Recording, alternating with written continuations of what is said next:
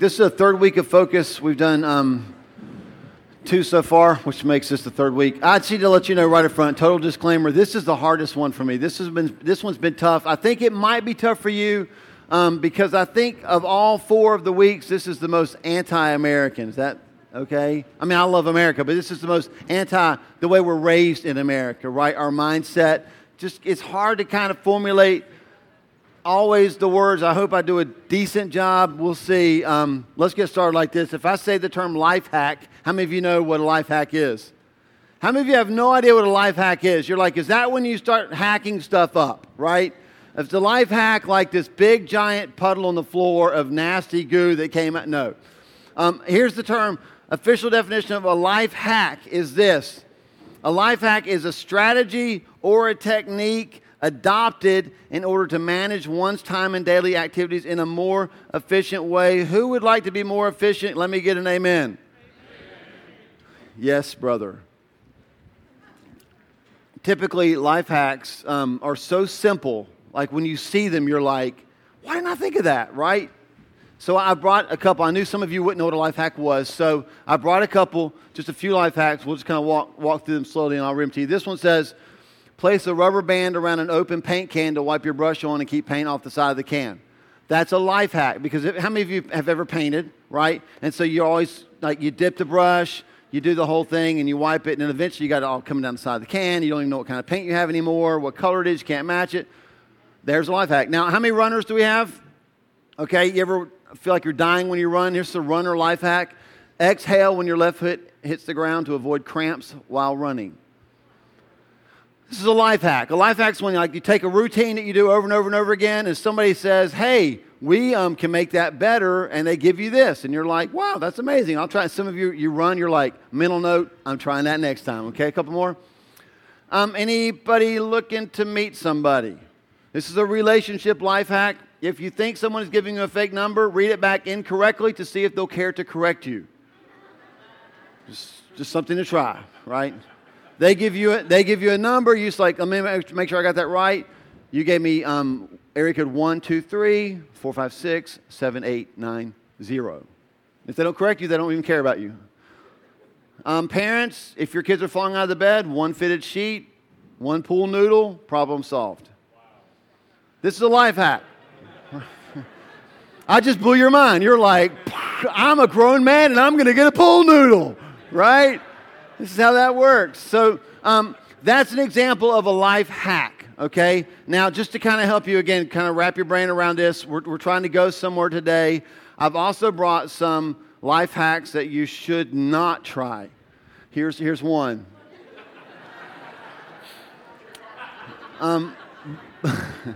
Before I replace my car with a newer car, that might have been me, actually. That's not a good idea. That's a little hard to see, but yeah, that's not a good plan either, right? Got a few more. Use the rubber band to make your phone hands-free. You could try that, but I wouldn't. This says sign all your blank checks now to save time writing future checks. I'm recommending no. Shoot yourself with smaller caliber bullets to build up an immunity to larger bullets. No, we don't want to try that. Avoid wasting time brushing your teeth by simply adding toothpaste to your food. See, it's good to want to save time. It's bad to resort to that, right? These are life hacks you don't want to try. This is my favorite one. If you can't find a bookmark, just use ketchup instead. What? How many of you you're so mad at me? I just encourage people to ruin a book, right? Is that the last one? I think we hope. Yes? That's it. Life hacks. So the reason we love life hacks is because they're born out of routine. They're born out of routine. No, don't. We don't do that yet. You can wait on that one. They're born out of routine. So here's the thing. Someone has taken something that people do over and over and over and over and over again, and because they do it over and over and over again, they say, there's got to be a better way. And they come up with it. Like, hey, rubber band on a paint can. Let's give it a shot, right? People try it. Pool noodle in your bed tonight. Awesome. People are going to give it a shot. So it's things that are done over and over and over again. We need to do a quick review. We've only been here for 3 weeks doing Focus. What is the one thing that the church is called to do over and over again. Anybody remember? Make disciples. That's all we've talked about this month. The one thing we learned in week 1, when we're focused, we have resolve, right? It's one thing. We're going to get to heaven someday, and God's going to say, I gave you one job. Make disciples. How'd you do? It's the one thing we do over and over and over again. Is it possible that there could be a way to do it more efficiently? Let me just read to you quickly Matthew chapter 28. Just to prove to you that we're supposed to make disciples. It's actually in the Bible. Starting in verse 18, it says this. Then Jesus came to them and said, all authority in heaven and on earth has been given to me. What do you think they were expecting to come after that statement? I mean, I don't know. It just pops in my head to think about that for a second. Jesus is standing in front of you and he says, listen, all authorities in heaven and on earth, like all authority has been given to me. What are you expecting next? He can make a pony appear, right? $1 million, make you the king. I mean, he could do anything he wanted to because he's got all authority. And he says this, therefore go and make disciples of all nations, baptizing them in the name of the Father and of the Son and of the Holy Spirit.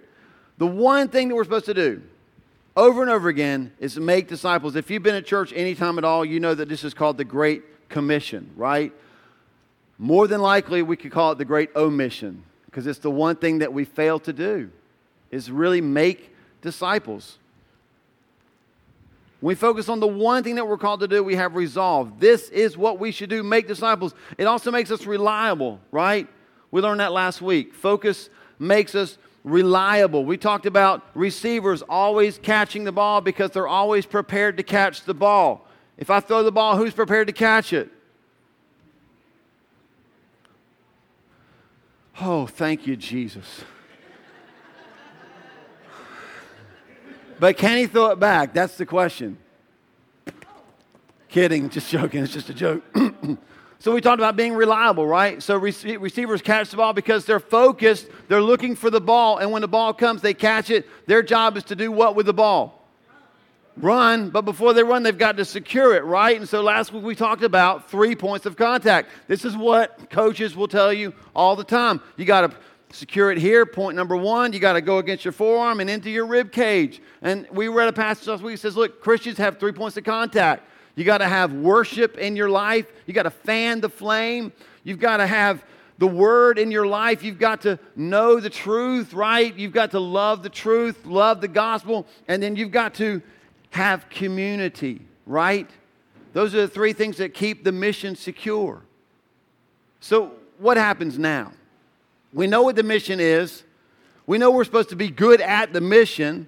But what happens when, not that this would happen to any of us here, we get tired?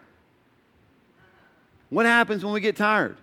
What happens when we get hit so hard? I told you a story a couple weeks ago about when I played football in college for like one spring semester. And my one big play was standing here, not even a part of the play, just as a receiver. And they said hike, and the dude in front of me just like hit me so hard, like my whole helmet turned. I was looking through the ear hole. I was not ready, right? That was my whole football career. Like, coach is like, you did not make the team. I'm like, you think? You know? What happens in life when we get hit so hard that we just want to give up? It happens. Stuff happens. What happens? What do we do? The good news is this. Man, Jesus has a life hack for you. He's got a life hack. I want to show you what it is this morning. Before we get there, let me say this. Making disciples, not so easy. If it was easy, everybody would be doing it, right? But it's not so easy. And we know that everybody's not doing it. How do we know that? Because the church in America is probably weaker than it ever has been before.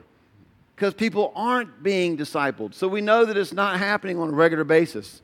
It's hard enough to be a disciple. Let me just read this to you real quick. John chapter 6, verse 66. Listen to this. John chapter 6, verse 66. Jesus is teaching his disciples. And he says, We'll start in verse 60. On hearing it, many of the disciples said, this is a hard teaching. Who can accept it? Because he just said stuff like, drink my blood, eat my flesh, be my disciple. Aware that his disciples were grumbling about this, Jesus said to them, does this offend you? What if you see the Son of Man ascend to where he was before? The Spirit gives life, the flesh counts for nothing. The words I've spoken to you are spirit and they are life. Yet there are some of you here who do not believe, for Jesus had known from the beginning which of them did not believe and who would betray him. And he went on to say, this is why I told you that no one can come to me unless the Father has enabled him. Verse 66, from this time many of his disciples turned back and no longer followed him. Maybe the most evil verse in the Bible. Did you notice it was John 6:6? So from that point on, many of his disciples, these are not people that are on the outside trying to figure it out. They've been following Jesus, and from that point on, they're like, I don't know, man, I'm out. Why is it so hard to make disciples? Because it's hard to be a disciple, isn't it? It's hard to be a disciple. And so once we finally nail that, like, okay, I'm in, I'm a disciple, then you got to make disciples. And you got to find, we read this last week, you got to find reliable men that you can then hand the ball to, and they can be a disciple. And that's hard. How many of you know finding reliable people, tough? And if that wasn't hard enough, that's just making disciples.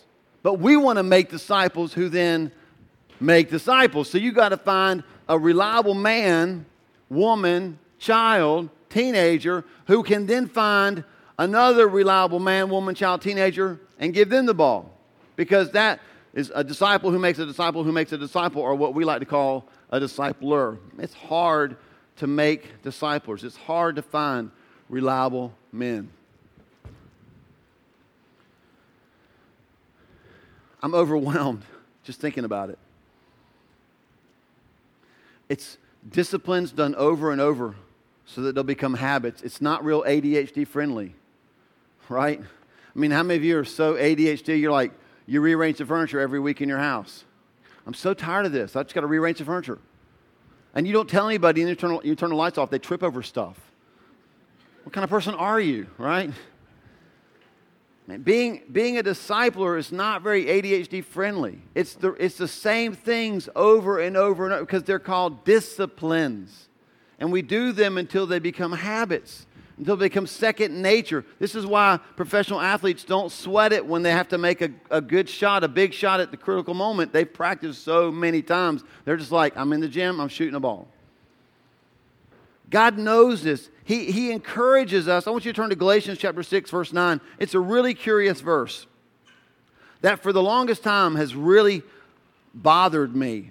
Because I read it, I'm like, I don't quite know what to do with this verse. Galatians chapter 6, verse 9. Paul's writing and he says this, let us not become weary in doing good, for at the proper time we will reap a harvest if we do not give up. He says this, look, don't grow weary in doing good. Anybody here get tired doing good stuff? I do, right? So I don't quite know what to do with that. And then he goes on and says, we'll reap a harvest if we don't give up. We never want to give up if it's good, right? We only want to give up when it's hard and it's bad. So what is God saying through Paul? And this is critical. He said, don't grow weary. He didn't say, don't get weary. That's good news for me when I'm tired of doing good. So there's got to be something that can happen. When we get weary, there's got to be something that can happen that stops it so we don't grow weary. And that's the life hack. That's the life hack that Jesus has given to us. I love this, and it doesn't involve a rubber band or a phone, or you won't look like an idiot. The question is, what is God's life hack? And before I tell you what it is, let me just show you a couple things from everyday life that you already believe, already accept, so that you'll accept what God's going to say through His Word. Last week we talked about football a lot, didn't we? Like, I'm holding the ball the whole time. You're like, when's he ever going to throw the ball? Right? We talked about football a lot. Hey, you ever watch a football game? They run a play, and when the play's over, the referee blows the whistle, what happens next? A lot of butt slapping, right? But as they're butt slapping, they're going back to the huddle. Have you noticed this?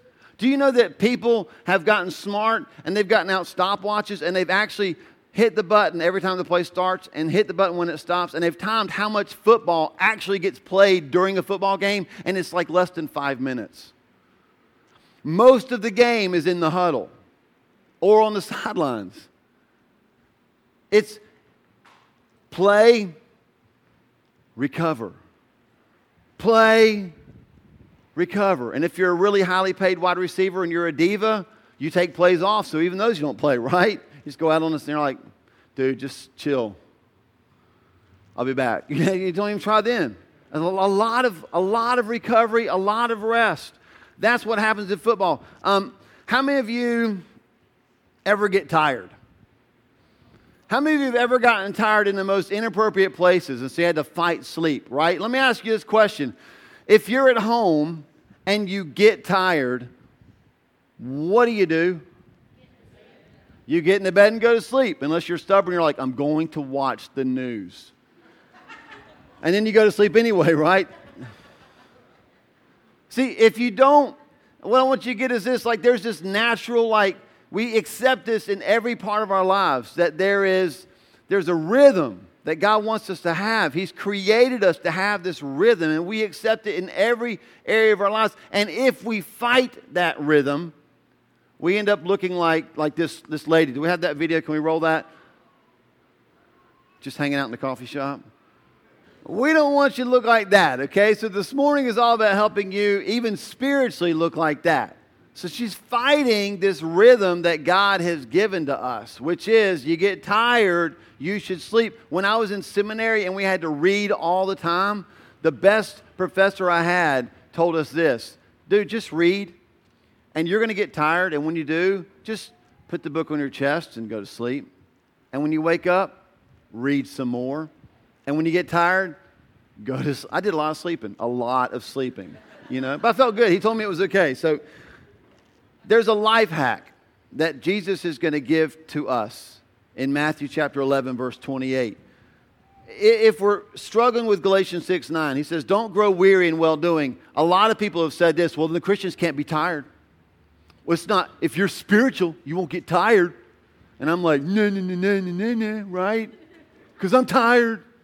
I get tired. Well, I know from Matthew 11:28 that what Paul was writing was not, you better not ever get tired. He said, don't grow weary. Don't let it continue and continue and continue until you become so bone weary you want to quit. And the reason I know that is because of Matthew 11:28. Look what Jesus said. He said, come to me, all you who are what?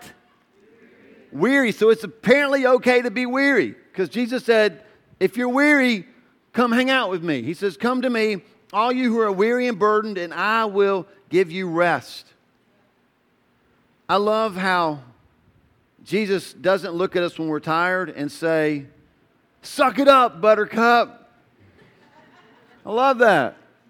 Instead, he says this. And let me read it to you from the Message. I love the way the Message puts it. It says this, are you tired, worn out, burned out on religion? Come to me. Get away with me and you'll recover your life. I'll show you how to take a real rest. Walk with me and work with me. Watch how I do it. Learn the unforced rhythms of grace. I won't lay anything heavy or ill-fitting on you. Keep company with me and you'll learn to live freely and lightly. Did you catch that word rhythm? There's a rhythm that God wants us to have. And focus allows for rhythm. Some of you are real type A. I'm not. Some of you are. And there's nothing wrong with that. It's just the way that you're made. I mean, you can be annoying, but it's all good. But so this month we're doing focus, right? And so you're coming on Sundays. We're talking about focusing on making disciples, and you're doing the focus devotions. You know, you've texted it, and you're getting the text messages, or you're getting the emails, and you're doing that every day. And you're like, I'm going to be the best disciple maker ever. I've got a plan. I've got a checklist. I'm practicing in my room in front of the mirror. I'm going to nail this thing. And I'm going to be the most focused person there is in the church, and I'm never going to stop. That's kind of how you're wired. And so we hear Jesus say things like, I'll show you how to take a real rest. And you hear me say, well, focus, yeah, it gives us resolve. Absolutely. And it makes us reliable, no doubt about it, but focus also allows us rhythm. And I say that and you're like, do what? That's not focus. That's taking your eyes off of something. You can't take your eyes off of something if you're going to be focused on it. And what I'm saying to you is when we're focused on making disciples the way that God intends us to make disciples, it allows us to find rhythm in our lives. And I love that. Here's some of the places that we see rhythm. You see rhythm in a heartbeat, don't you? If you're in the medical field, you know this. If a heartbeat is irregular, the doctor doesn't go, "You're so unique, that's awesome." What does he say? Paddles, like we're going to fix that, right? That needs to be regular. Speaking of regular, if you're not regular, there's medicine for that too. Right? Man, I haven't really been to the bathroom really well in a week now. We don't go, "You're awesome." Like, dude, take this pill, right? Fix that somewhere else in your own home. It's summertime. People go to the beach, right? How many of you if you had to choose beach or mountains, you're picking the beach, even now with sharks. You're picking the beach every single time. I'm with you, but I went to the mountains because I didn't want to die. The beach. Rhythm at the beach. There's low tide. There's high tide. Waves come in. Waves go. It's all rhythm. Do you see this? The seasons. There's 4 of them. Just want to remind you, in North Carolina, there's 4 seasons. I don't think we actually have a winter, but there is actually this thing called winter. There are 4 seasons, and they come every year at the same time on the calendar. Rhythm. Music. How many of you like music? Music's got rhythm, right? It should. And if it doesn't, turn it off. You know music has rhythm when you find yourself patting your foot to it, right? Like, I was up in Gatlinburg, and I am not, and please don't throw things at me, I am not banjo picking, that kind of music at all. I mean, it's just not me. It's good music, but that's not me, right? And I'm standing outside, I'm watching these 4 guys, and they're like, they got like instruments I can't even name, and they're hillbillies, and they're playing, and I'm getting down. I'm a white guy trying to get funky to banjos, right? Because it was good, and he was just like,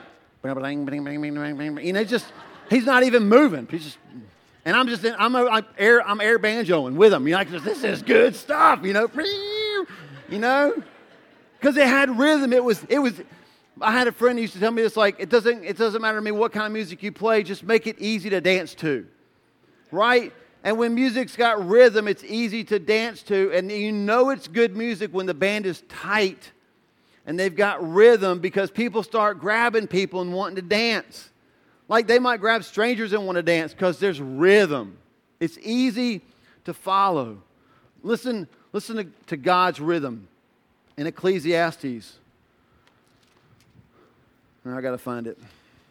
Ecclesiastes chapter 3, verses 1 through 8. This is the rhythm of God. There's a time for everything, a season for every activity under heaven. A time to be born, a time to die, a time to plant, a time to uproot, a time to kill, a time to heal, a time to tear down, a time to build, a time to weep, a time to laugh, a time to mourn, a time to dance, a time to scatter stones, a time to gather them, a time to embrace, and a time to refrain. The time to refrain is before you graduate high school, just so you know. No embracing before then. A time to search and a time to give up, a time to keep, a time to throw away, a time to tear, a time to mend, a time to be silent, a time to speak, a time to love, a time to hate, a time for war, and a time for peace. There is rhythm in God. He's calling us to that. If we're ever going to be disciples who make disciples, if we're ever going to do that over the long haul, we have got to find a rhythm for the mission. We've got to. You can just jot these verses down. Here's a few reasons why we need rhythm. It allows us to learn from Jesus. We already read this, Matthew 11:28. He says, if you're weary, come to me, and don't just come to me, but learn from me. I love that. Like if you're really tired today, you qualify to learn from Jesus. Isn't that great news? If we have rhythm in our lives, we're able to learn from Jesus. It allows us to refuel. The word rest in Matthew 11:28, this is what it literally means. I won't impress you with the Greek, but I know what it means. Here's what it means. To cause or permit one to cease from any movement or labor in order to recover and collect his strength. That's what happens when we rest. When Jesus calls us to rest, he's saying, hey, come and just hit the pause button for a second so you can recover your strength to continue. It allows us to work better. You can read it on your own time, Exodus 23:12.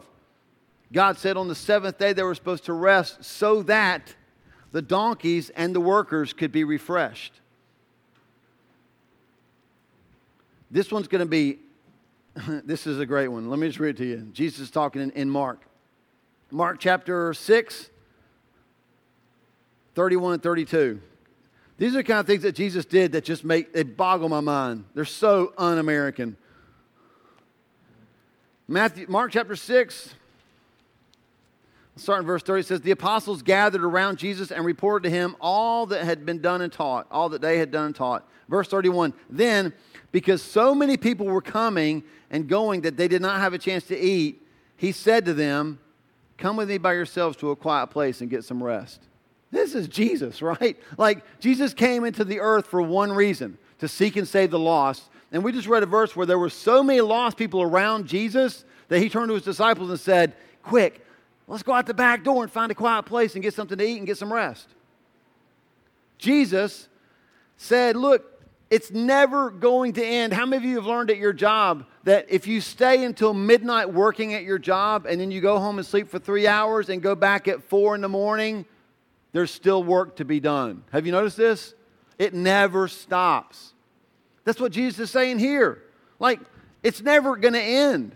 There's always going to be people that need Jesus. It's never going to end. You've got to find rhythm in that. You've got to find the ability to say, hold up, I'm going to go get some rest so that I can come back ready. Even Jesus did that. Reasons why we should find rhythm. Because God did. Genesis chapter 2, verses 2 and 3. After He'd created all the earth, 6 days, God said, I'm done. And He created the seventh day to rest. Because Jesus did. We just read it here. You can also read it in Luke chapter 5, verse 16. But Jesus often withdrew to lonely places and prayed. And the very fact, and this is what we do, the very fact that we try to muscle through weariness reveals the idolatry of our own pride, doesn't it?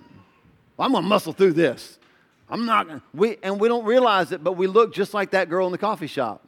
People are like, dude, just take a nap. Like, go on vacation. You look silly. We try to muscle through it. The rhythm of rest from our labor reminds us that He is God. Psalm 46:10, one of my favorite verses, says, be still and know that I'm God. You know what it doesn't say? Work hard and know that I am God. It says, be still and know that I'm God. There's a rhythm. There's a rhythm of making disciples. There's a rhythm in focus. It says that in our stillness, our rest, we know that He's God. And here's why, we're just about done. Psalm 127. Let me just read this to you real quick. If you've been looking for a life verse and you don't have one yet, I'm fixing to give you your life verse, especially parents of young children. Okay, here we go. Unless the Lord builds the house, its builders labor in vain. Unless the Lord watches over the city, the watchmen stand guard in vain. Verse 2, this is your life verse. In vain you rise early and stay up late, toiling for food to eat, for He grants sleep to those He loves. There's your life verse. Young parents are like, that's my promise. I'm claiming it right now. Listen, this is the part I hope I get this across to you, okay? He calls us to rest because while we're resting, guess who's working? Starts with G and ends with D and has an O in the middle. Guess who's working? God. He calls us to rest because while we're resting, He's working. See, if we never took a break, we just kept building, just kept swinging the hammer, then when that house was built, we would say what?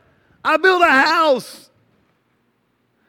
But because God's like got this shift going, Like, hey, you work the first shift, and then you take a nap, and I'll work while you're sleeping. Then when we wake up and go, how'd that house get there? The Lord built the house, right? If we're always watching and guarding the city, then when we protect it, we go, I saved the city. Me. I'm amazing. I had to prop my eyes open because I'm so tired, but I saved the city. But God's like, hey, here, you take the first watch. Are you weary? Are you tired? Go get a rest. And while we're resting, He's working. And then we wake up and go, like, there was a war? We're okay? Who saved the city? God. And then, okay, it could be a little bit inappropriate, but I'm going to go there. Along the same theme, he wraps up that whole psalm talking about how kids are a heritage from the Lord. Little biology lesson for you. Husbands and wives, they have a part to play, don't they, in having a baby? Are you with me? You're like, where's he going with this? I've had a part to play in 3 children.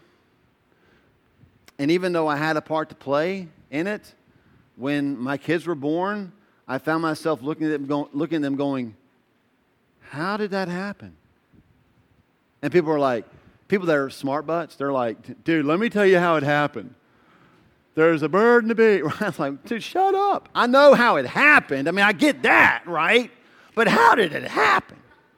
Because the Lord gives the heritage. A lot of you, like we're in this baby boom, you're holding these newborns and you're like, I mean, I love my wife and all, but there's no way we pull that off. It's a gift from God. See, He's like, yeah, you thought you were doing that, but for 9 months, dude, while you were like rubbing her feet, I was working. You did your part. Wasn't long, but I had 9 months. And I was crafting and knitting a life. And here you go. And that's why people hold babies like this, not like this. Whee! Because we know there's something holy here. It's a gift from God. He's like, I did that. Me, God, Jehovah, I did that. Rhythm. It means that not working all the time gives God the margin to do what only He can. I know this is hard to wrap your brain around because we're hardworking Americans, okay? We've misunderstood the resting thing. So here's the stuff we do. We rest from work. God wants us to rest for work. See, I need a break from work. And He's like, no, you need to take a break so you can work. It's a whole different mindset. We rest to take a break from God. I know this is hard. I know it's going to make some of you mad. I'm just going to go there, okay? Like, dude, I need a break. I need a break from Jesus. I just can't do this anymore. So I'm gonna take this. I've already checked with you guys. Okay with Him. I'm gonna take like a whole week, and I'm gonna just go like do whatever I want for a week because I just need a break. See, we break from God. God wants us to take a break with Him. 2 Timothy 4:2. He wants us to take a break with Him. He says, look, preach the word. Be prepared in season and out of season. There's not like a season of preaching and being close to Jesus and then like now I have my like worldly season where I do whatever I want because He'll forgive me anyway. That's not what this is about. We rest with Him.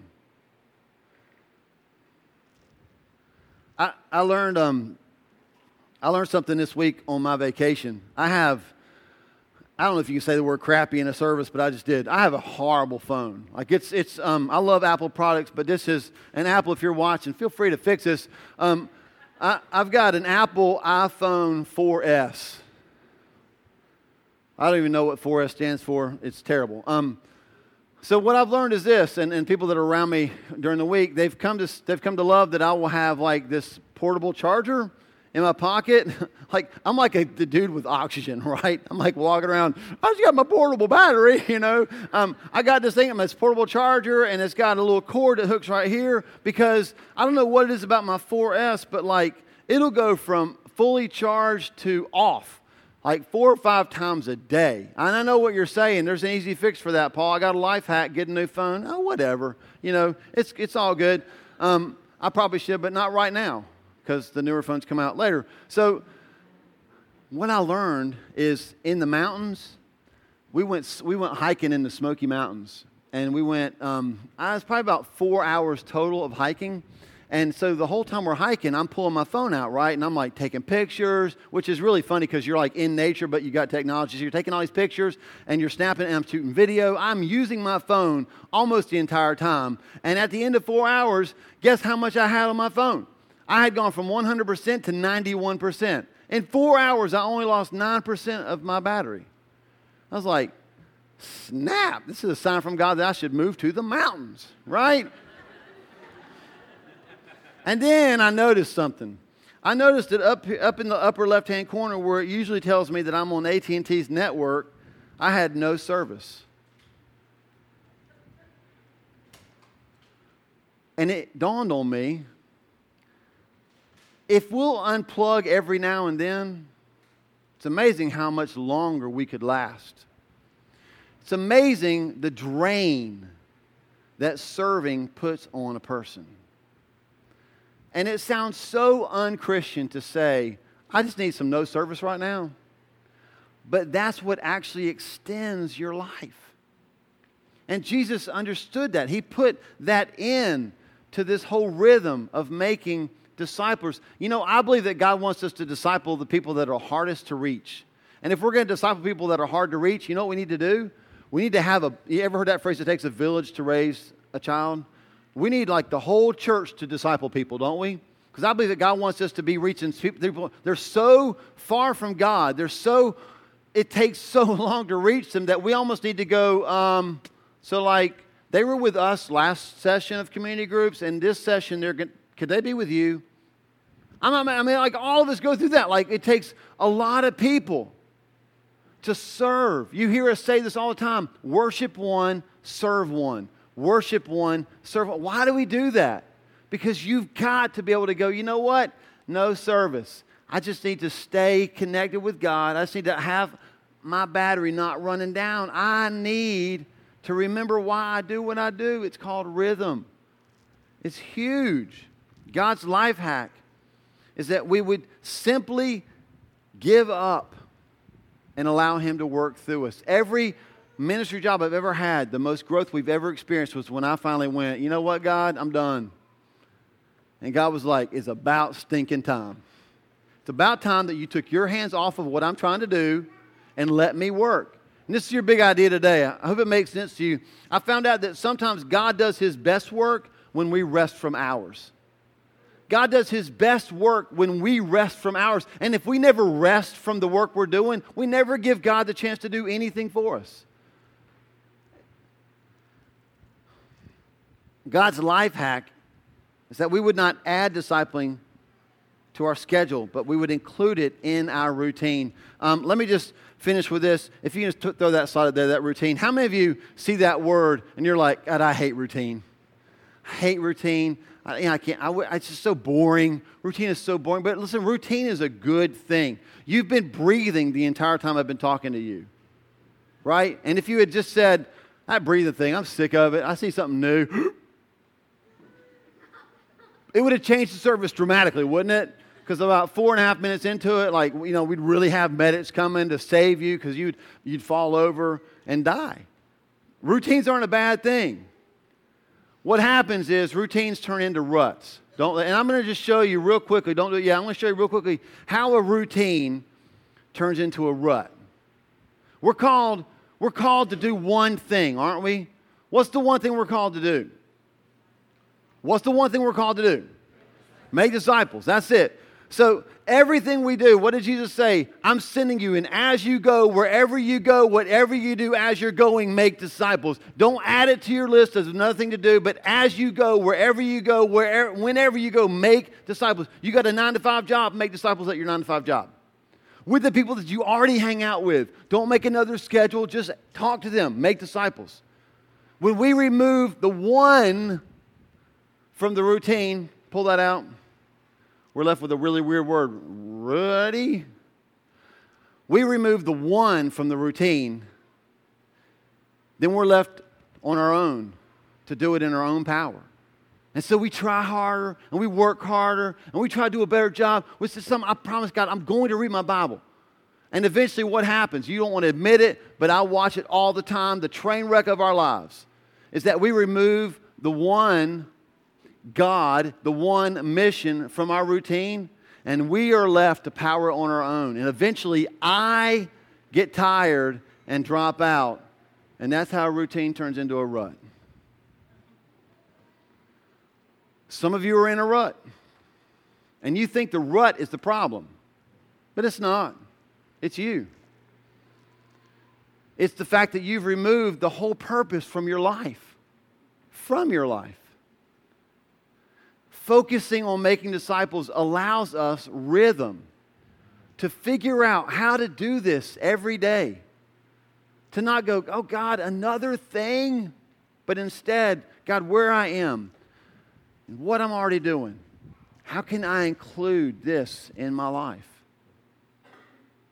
And it brings God into your routine. You're a runner. You find yourself running with, watch this, runners. And as you're running with runners, you end up naturally having conversations with runners. And if you're a runner like me, they all focus around God because you could die at any moment. Oh, Jesus. And like, dude, why do you keep calling out to Jesus? I just want to be near him when I die, right? You like to play music?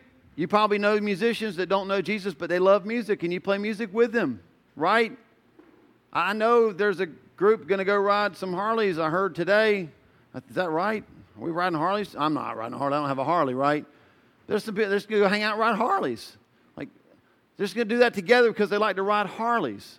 It's just about this rhythm of life, just hanging out with people, loving them, showing them Jesus in what you do. It's not hard. It's only hard if we take the routine of our life and remove the one mission from it. And then we find ourselves just beat up, bitter, and weary. And then we're the people that say, I got to get a vacation. And you go on your vacation, and you come back, and a week back, people are like, how are you doing? I need another vacation. No, you need to remember Jesus in your life. You need a routine. You need to bring him into your routine.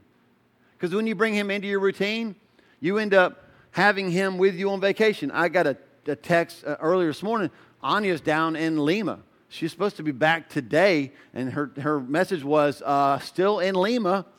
Don't know what's happening, but we didn't get on the flight. They put us up in a hotel. First thing I thought, there's somebody in Lima at that hotel that you're supposed to talk to.